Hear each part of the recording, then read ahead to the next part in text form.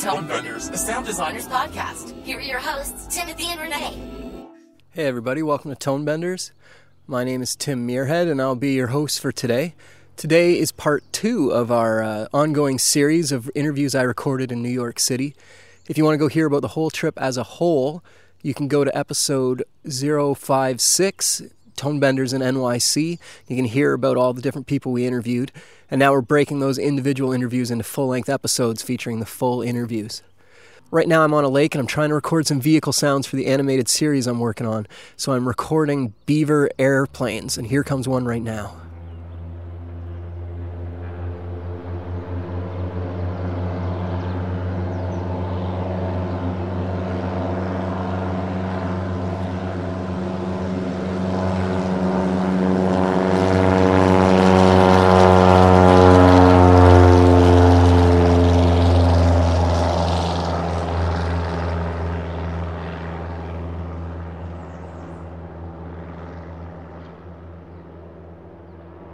But that was actually a Cessna. Most of the planes we're recording today are Beavers, but that one was a Cessna. It's a float plane, so it just took off of a lake. It just went right down the lake in front of us and took off into the air. Its part where it left the water was kind of right in front of us, so that was kind of a perfect one for me. And hopefully I'm going to be able to mangle and match that into something new for the animated series I'm working on. But anyway, back to today's episode. We are interviewing, sorry, I'm getting attacked by mosquitoes as we're saying this. You can hear the dock I'm walking on. It's a floating dock. Okay, no. Plane's about to circle back over us here.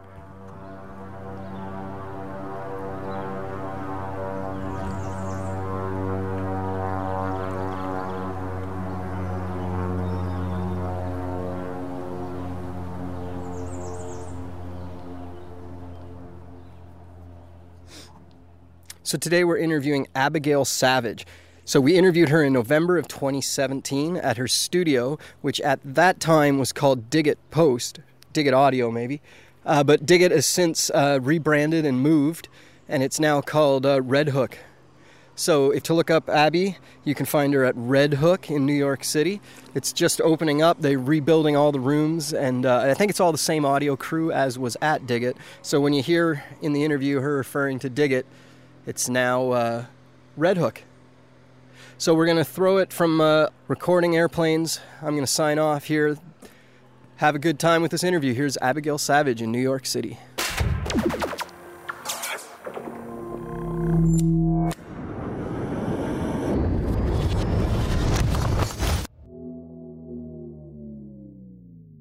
How are you doing today? I'm doing pretty well. So far, so good. Excellent. So you've been working with Dig It since 1998, I think your bio said? Yeah, it ages me. But yeah, basically, I interned at Dig It like the summer after I graduated from college. And that internship turned into one of those sort of hardly any pay all the time kind of jobs, do anything you possibly can, which turned into, the machine person, which turned into a freelancer. And even when I was a freelancer, Dig It was still my primary employer. And then a few years back, I guess it's 5 or 6 years now, I became full-time here. Yeah, so we were just saying before we started rolling that that's kind of like the golden unicorn, having a full-time job at a studio. Yeah, it's highly unusual. And it had come at a point for me when I'd had a year where neither of my two careers, because I'm an actor too, neither had been going very well. And I just had one of those years, those years that you have that are just so dry, just a total drought. And I was like, I'm getting older. I need to figure this out. And a guy who had been working at Dig It full-time was deciding to leave, and I sort of raised my hand. I said, I've been working here for like 15 years already. Let's make this a permanent marriage, huh? So I slipped right into full-time, and, I'm holding on for dear life. It's really, yes, it's hard to find, and it's great when it happens. Mm-hmm. Yeah. So you mentioned that you're an actor as well. The thing that people might know you most for is Orange is the New Black. Yeah. Yeah. So are you the sound crew's favorite actor on that show? It's so funny because when I first showed up there, I was very green as an actor, but had a lot of experience in post-production. And so I would see these things going on, and I would constantly want to say or do something about it, be like, you're going to have to ADR that afterwards. And I was kind of dismissed. Nobody knew that I was in the sound world. And slowly they started to realize that I was a voice of reason among other actors. Like, we worked in the kitchen, and we had to wear these gloves. And I was like, these gloves are going to make so much sound while other people are talking. Like, can't we fake the gloves or buy different gloves or something like that? And soon it became clear that, like, I was on your side, guys. I'm always on your side, guys. It's pretty funny, yeah. When I'm cutting dialogue and an actor suddenly goes off axis on the boom mic or something, I'm like, oh, what are you doing? Did you find that you're a little more forgiving? You don't curse their names out so much? Well, the thing is, I'll always blame the boom operator for that. But the other thing is to be cognizant, like, it's really fun to be an actor with that kind of knowledge, because we just did a scene with, like, 10 characters in it, in a relatively small space. And that boom operator was like moving as fast as he could. And the whole time I could see that boom in my periphery, and I was just like, just wait for the boom, wait for the boom. It's funny, you do get a whole second sense of the technicality of a thing when you bring that knowledge to set that not every actor has. But, eventually they're told, like, maybe you should just pause a bit before your line. So it works out in the end, usually. So let's talk about your sound career specifically. You have worked on a few of my very favorite films. Inside Job is amazing. Yeah. It's one of these movies that makes you just want to scream at, the whole world, basically. It's remarkable, yeah. Yeah. And then Supermensch, which is such a fun movie. Sleepwalk with Me. Yeah. So you've worked on some amazing films. Were they all through Dig It? All of those were through Dig It, yeah. So Dig It has a long history of sort of indie all documentaries are indie to some degree, right? But we've been doing documentaries for a long time and have established relationships with really good documentarians. And Inside Job, I just lucked out that I was the editor that was chosen for that. I did the dialogue edit on that, so it's so funny because it had a really good budget. And the better the budget of the film, the less you have to do as a dialogue editor. It's the low-budget films that need so much work with dialogue editing. So I had pretty smooth sailing, although the director was very particular in the mix room. He could really hear all the clicks and pops, and I thought I'd actually handed over a really clean dialogue edit, and I actually had to go back in and do another round of polishing that I actually hadn't expected and that I haven't experienced before. He's very, very particular, and everything ended up sounding great in the end. So when I was researching to talk to you, I saw that on Rotten Tomatoes, Inside Job is a 99%. Wow. Like, I don't know what other, maybe Citizen Kane's at that. Yeah. That's pretty amazing. Yeah. And so you brought up that you guys do a lot of documentaries, which is one of the reasons why I wanted to talk to you. New York has a profound history of documentary work. I wanted to talk to someone who's more into that scene. You've also worked on narrative films as well. Yeah. So I wondered if you could tackle the idea of how you differently approach those two things. Well, I think they're twofold, because one is how they're different creatively. The other is how they're different technically. So I'll start with technically. With a feature film, most of the scenes are recorded as written. And then, the job technically for a dialogue editor is to really clean up and suture together the different camera angles. But you're primarily given what you see on the script, and it's just a sort of cleanup job.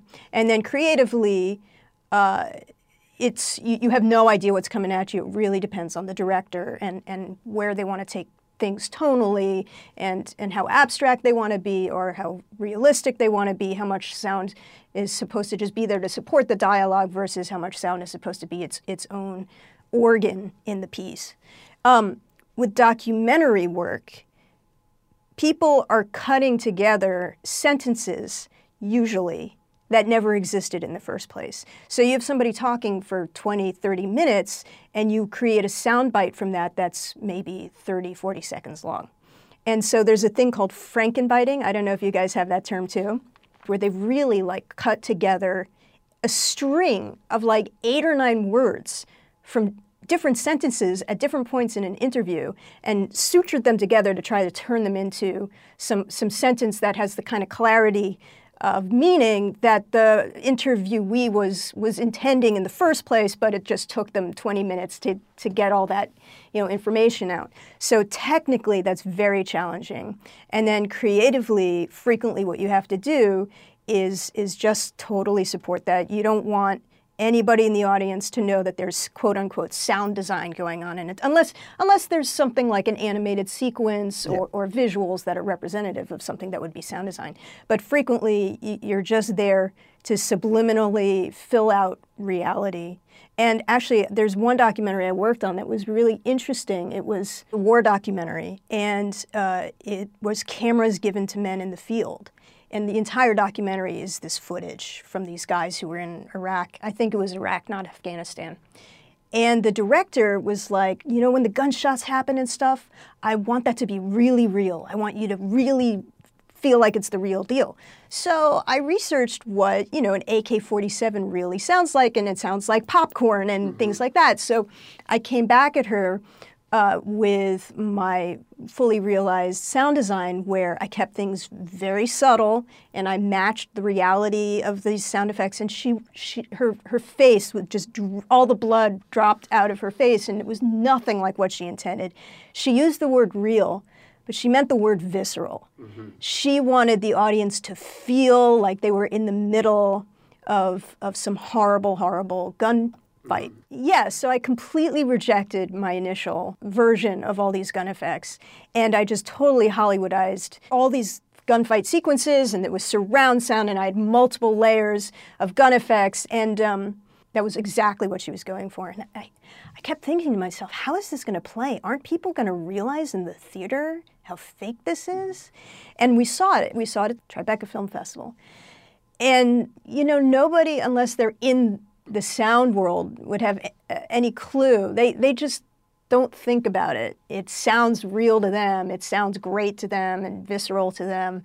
It really was eye-opening in terms of documentary sound, like what you can get away with, because people just, luckily most people don't know what goes into our jobs as post-sound people and how much gets added after the fact. And as long as you stay within the realm of what people think is reality, regardless of what reality actually is, you're sort of in a safe space. Yeah, there's a weird decision between the audience and the filmmaker to go with it, in that this is real with documentary. We understand everything's fake in a narrative film. Right. Throw whatever you want at us, and as long as it works, we're going to accept it. But documentary, you don't want to cross that line into taking them out of it and going, wait, this is manufactured, and then they question the entire film. Right. They question the film's integrity, exactly. Which is the last thing you want from a documentary. Mm-hmm. Yeah. There really is that line that you cannot cross with documentary. And it takes away a little bit of your creativity, but in other ways it adds to your creativity because you have to solve that problem. Problem solving. Yeah. The most technically challenging documentary I worked on, which is Supermensch. Hopefully, nobody can tell this, but almost everything said in that documentary is sutured together by individual words. Wow. And I'm talking to build a sentence, I would have to go through the transcripts of the interviews of each individual and find every place where they said the word pot or whatever, and try that word out, all 5 instances of that word in the sentence, to figure out which one sounded the most realistic. It was unbelievably complex, and Mike Myers also had a very, very good ear, and was not going to settle for anything less than 100%. And he was the director on that. Yes, yeah. So we would sit in here for hours just auditioning different versions of the exact same sentence that had been sutured together, just like craft work. I felt like I was putting together a timepiece or something with all these little pieces, and that it was either going to tell time or not. For sound editors, so often the stuff that took the most time and that required the most is the stuff that nobody knows. And if you've done your job right, nobody knows. Mm-hmm. You can always hear when bad sound happens, but frequently, especially with dialogue editing, if you've done a really good job, nobody has a clue. And that was one of these documentaries where it was just like, You have no idea what these strings of sentences that were just completely manufactured. And like I want to say, my caveat is all the meaning was inherent in those interviews. Nobody was being made to say something that they never intended. But these were people who took a while to get to the meaning of what they were going for and to get something that was tight, because that's a very sort of fast-moving, fast-paced documentary. To get people to say what you needed them to say in the right amount of time at the right pace was just like you really had to craft it. And it was crazy difficult, that particular doc. Well, it worked. I didn't feel like that was the case at all when I watched it. And the other great help you have with that film is people are laughing a lot. Yeah, so maybe they're true. laughing through some of the edits that were and tough. Music. I mean, there's music all the way through. And in documentaries, music is our savior because it does fill in a lot of the negative space and hides a lot of the shifts in tone that are just inevitable when you're getting live recording constantly. You never know. You can't control your environment, so you're going to get all these disparate tonalities, and so having that music is like, thank God. So on Supermensch or any other film that you're working on, you get an OMF from the video editor, right? Yeah. And it's got all these little chunks put together. Yep. And after you've heard it and get yourself calm back down, Right. What am I going to do? What am I going to do? You are also getting access to all the original full-length interviews that you're digging into as well? So what has turned out to work the best for me with documentary stuff is to then have all the original audio and to have transcripts, searchable transcripts, so PDFs, that also have time code on them that relate the audio that I'm getting of the raw interviews, so that I can then search for a word. Let's say it's somebody's supposed to say, and I've never, right? But the and that was cut in is and people. Well, that P is, and the P and the D working together is totally different than an I and a D working together. So then I do the search term and I. Is there any place in this interview where the person says and I? Or is there any place in this interview where there's at least a D and then an I? And so I search different search terms. I find all those little pieces. So I go back and I have a whole other Pro Tools session with the raw interviews in there. And I pull out the individual moments in that interview that could work in my edit, and I copy them all over, like maybe onto one track. I call the track and then I pull that track into my edit session. Then all of a sudden I have 14 options available to me to try to make this sentence sound right. It's like ADR, and an editor's just never thinking about how the words link to each other. They find the closest word and that's in your handles, and they just chop it in there regardless of the context. And so as a sound editor, you just have to figure out a better way to solve that problem. So were you saying Mike Myers sat in here for hours building those sentences? Oh, yeah. How often are directors sitting in with you on the dialogue edit? Well, it depends on how technical it is. I mean, he knew that was going to be the main hill to climb with this particular job. He knew that these were sentences that were really cut together, and he had, like I said, he had a really good ear. Obviously, he's been in the film world for a very long time and knows his shit, and he's mad intelligent.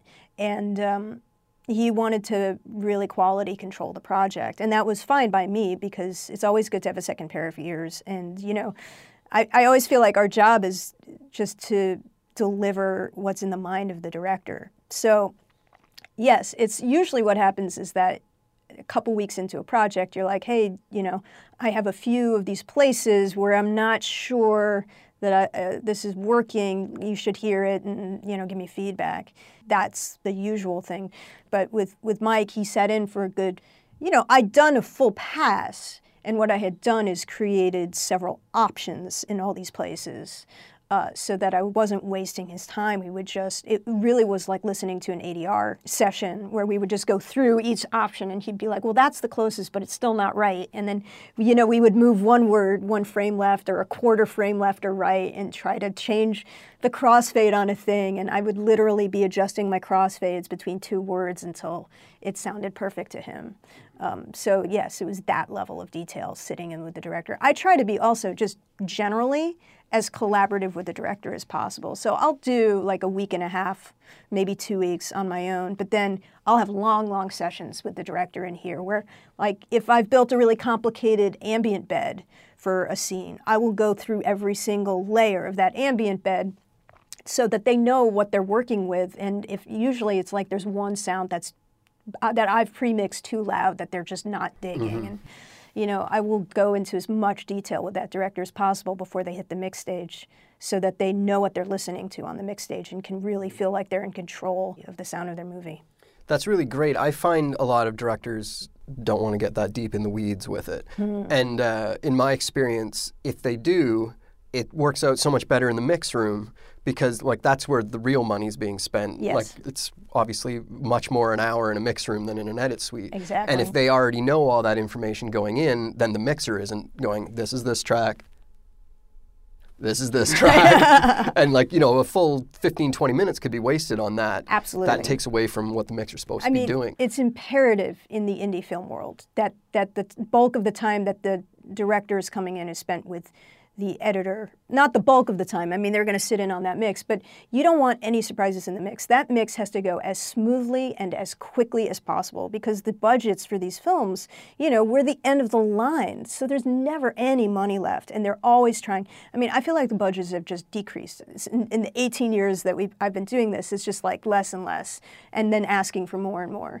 And so I always feel like, my main job is to make it as smooth for Tom Effinger, who runs Dig It Audio and is the mixer and is my boss. I want to make it as smooth a ride for him as possible so they can just be creative in there and sort of tackle music as the main design element because music tends to come in so late that I never hear the final music. I'm always working with temp music and trying to just make assumptions about that.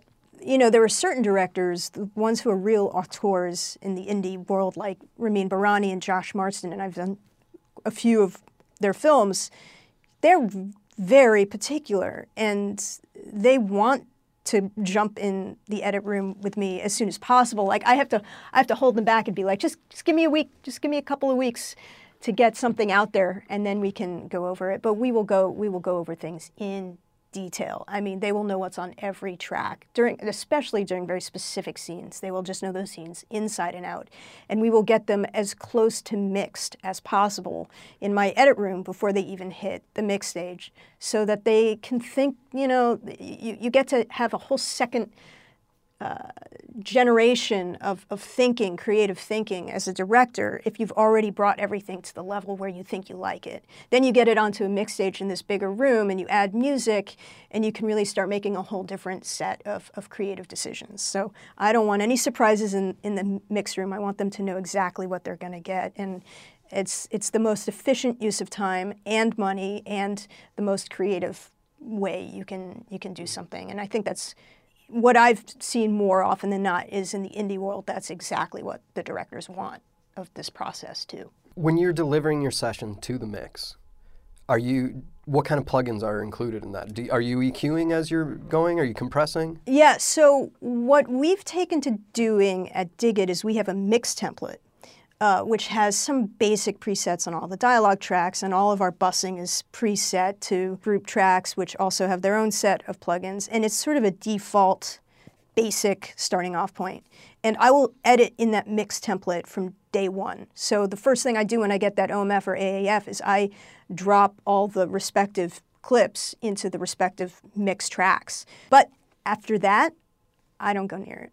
My time is better spent making choices, and I will do leveling. And at this point, I think we do mostly gain automation rather than volume automation so that when Tom gets it, he can just think about volume automation. Everything is generally set, but he sees these nice flat faders. Yeah, and I personally, and this is very specifically me, other editors might do a lot more tweaking to EQs and stuff, but that's just not where my mind ever is. I mean, if something's like mad bassy and I clearly can hear that it needs some roll off that the preset isn't doing, then I'll tweak it. And on documentaries, that might all go out the window. I was thinking feature narrative films. On documentaries, I might delve into those EQs because you need to know if what you're doing is going to work. When you're trying to suture together two different interviews that have crazy different tones on them, I'm certainly going to do noise reduction and tone work to see if they're going to ever match, and I'll get it to a relatively good spot. But I tend not to mess with the plugins on the tracks, unless it's noise reduction, which, I'll isotope the shit out of those things, but that's about it. Yeah. In the world of narrative film, I want to talk about Sleepwalk with Me for a little bit. Sure. What was your role on that film? So I did the sound design and sound effects editing on Sleepwalk. And it was so much fun. We got the dream sequences ahead of time, so there wasn't a timer on me when I got the most creatively challenging scenes. I was able to just sort of work on them at my own pace before the project even really began. And when you don't have that added pressure of like, I just have to get this done fast, when you get to just be like, how do I make this awesome? It's just all the pleasure of being a sound editor with none of the, drawbacks. And the other great thing about doing that is it meant that Mike Birbiglia had more time with these scenes to sort of listen to them and think about them and how they were going to work with the music, because the music was going to be very quirky.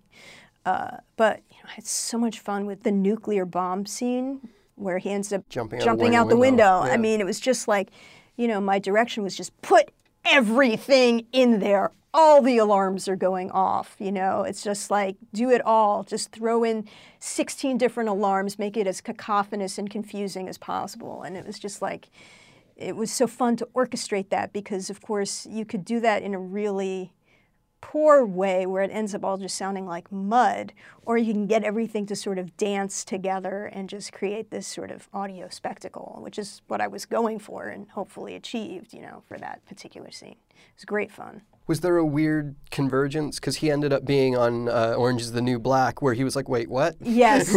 In general, it's an odd experience to be on this side of the film industry and on that side of the film industry. I'm not taken seriously as an actor in the sound world, and I'm not taken seriously as a sound person in the acting world.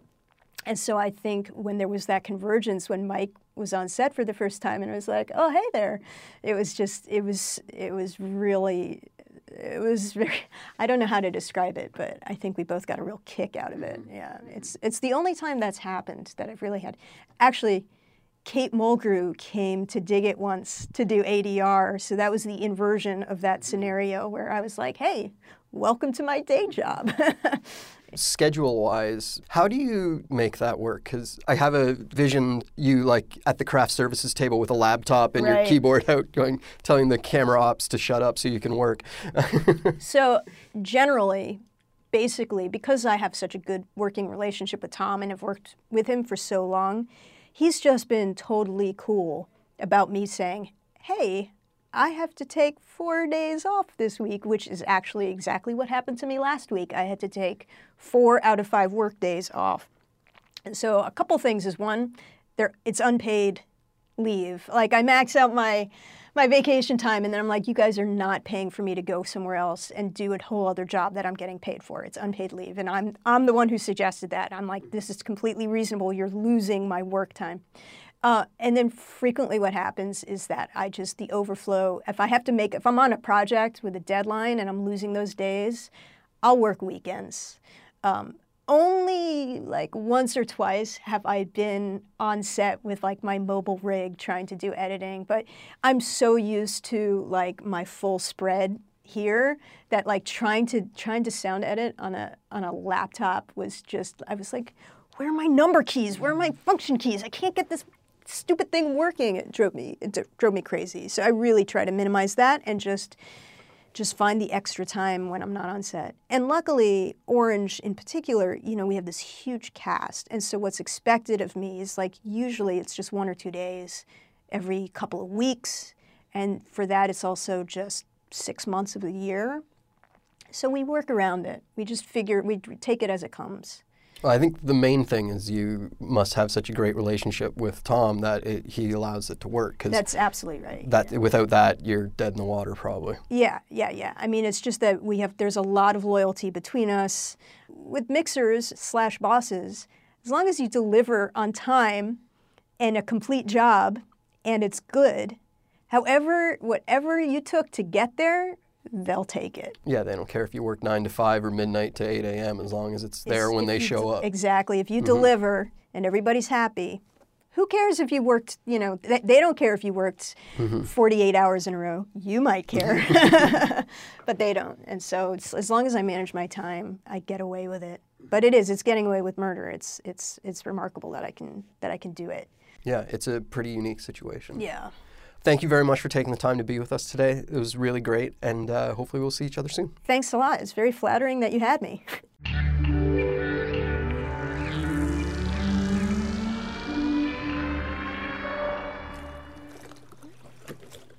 Hey everybody, this is Tim Muirhead again, back on the lake recording some airplanes. None going by at this moment, but I just wanted to wrap it up by saying thanks to everybody who listens and participates in the show. Thanks to Stacey DePass for letting us bend and twist her voice in our intros and bumpers. Thanks to everybody who helps the podcast by shopping through our affiliate links at B&H and Amazon. That really helps us. And if you don't want to shop to help us, you can just leave us a tip through our website. That is always appreciated. Again, we don't make any money on this. We're just trying to break even. So thanks for listening. If you have any ideas for future stories for the podcast, or you want to try and do a story yourself, reach out to us at info@tonebenders.com and pitch us the idea. We've had a couple that have gone to air so far, so it's been really great. So thanks for listening, and we'll talk to you guys soon. Peace out.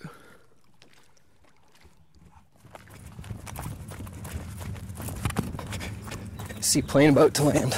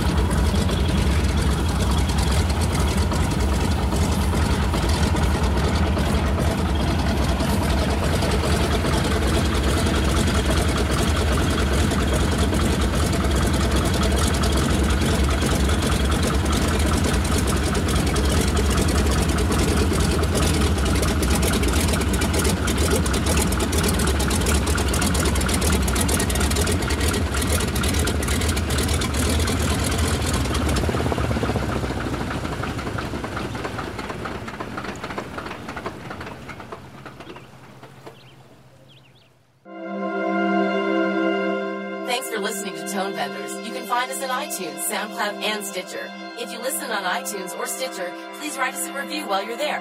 To support the show, go to tonebenderspodcast.com and click through our Amazon link or leave us a tip.